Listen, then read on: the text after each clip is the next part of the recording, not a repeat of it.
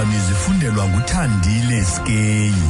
Eliphambili kwezi Bazakuvela enkundleni ngale ntsasa abarhanelwa abalishumi elinanye abadlwengule intwazana ekhulelweyo eRhawutini.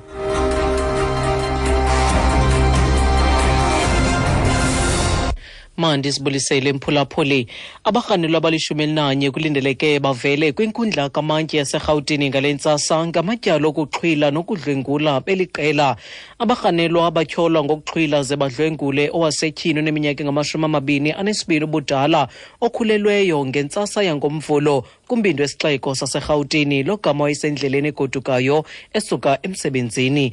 Lo wasetyhini kungoku kwisibhedlele iCharlotte Maxeke nalapho afumana intuthuzelo yasengqondweni nasemphefumlweni.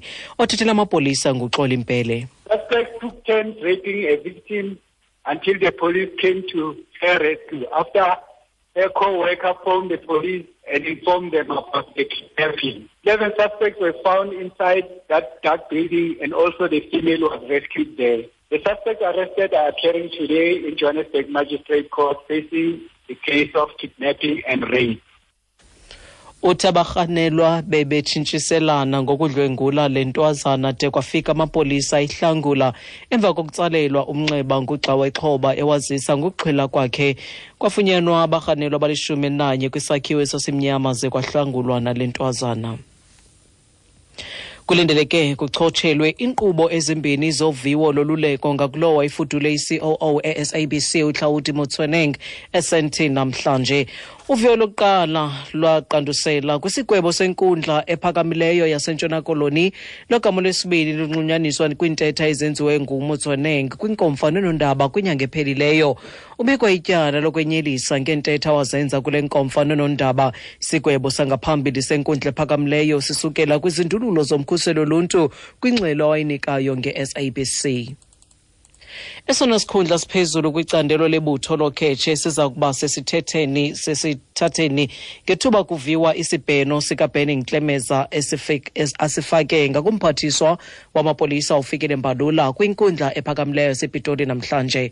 uMbalula kwiveki ephelileyo uchonge isekela likaNtlemeza uyolisa Mathakata njengentloko ebambeleyo yeHawks emva kokuba inkundla ephakamileyo yasePitoli igwebe ngelithi ukuchongwa kukaNtlemeza kwakungafanelekanga. Kodwa noxa kunjalo igqwetha likaNtlemeza uComfort Ngidi uthi unembono eyahlukileyo. Our view, which we say is grounded in law, is that the status quo remains until our appeal is heard. And what does that status quo remain? It means our client should be at work. And it's in that context that we are protesting the minister's interference with our client doing his work, because the status quo remains until the determination is made on appeal. Uthuluvo lwabo lokuba lowo limeleyo kumele ahlale kwisikhundla sakhe de kuphulaphulwe isibheno esithi abakulwayo ke lungenelelo lungafanelekanga lukamphathiswa uMbalula kumsebenzi kaNtlemeza. Kubhubhe abantu abane kwingozi eyehlenga lentsasa kwindlela N8 ngaseButshabelo kwimpuma yeBloemfontein.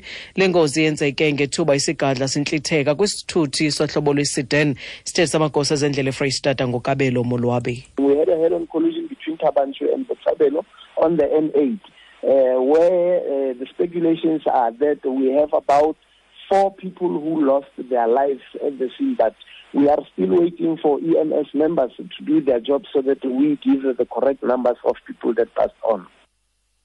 Uthi kubekho ingozi eThabanchu naseButshabelo kwindlela N8 kulongozi kubhubhe khona abantu abane. Xa siziqokombela ezindaba nalo inqaku beliphala phambili kuzo.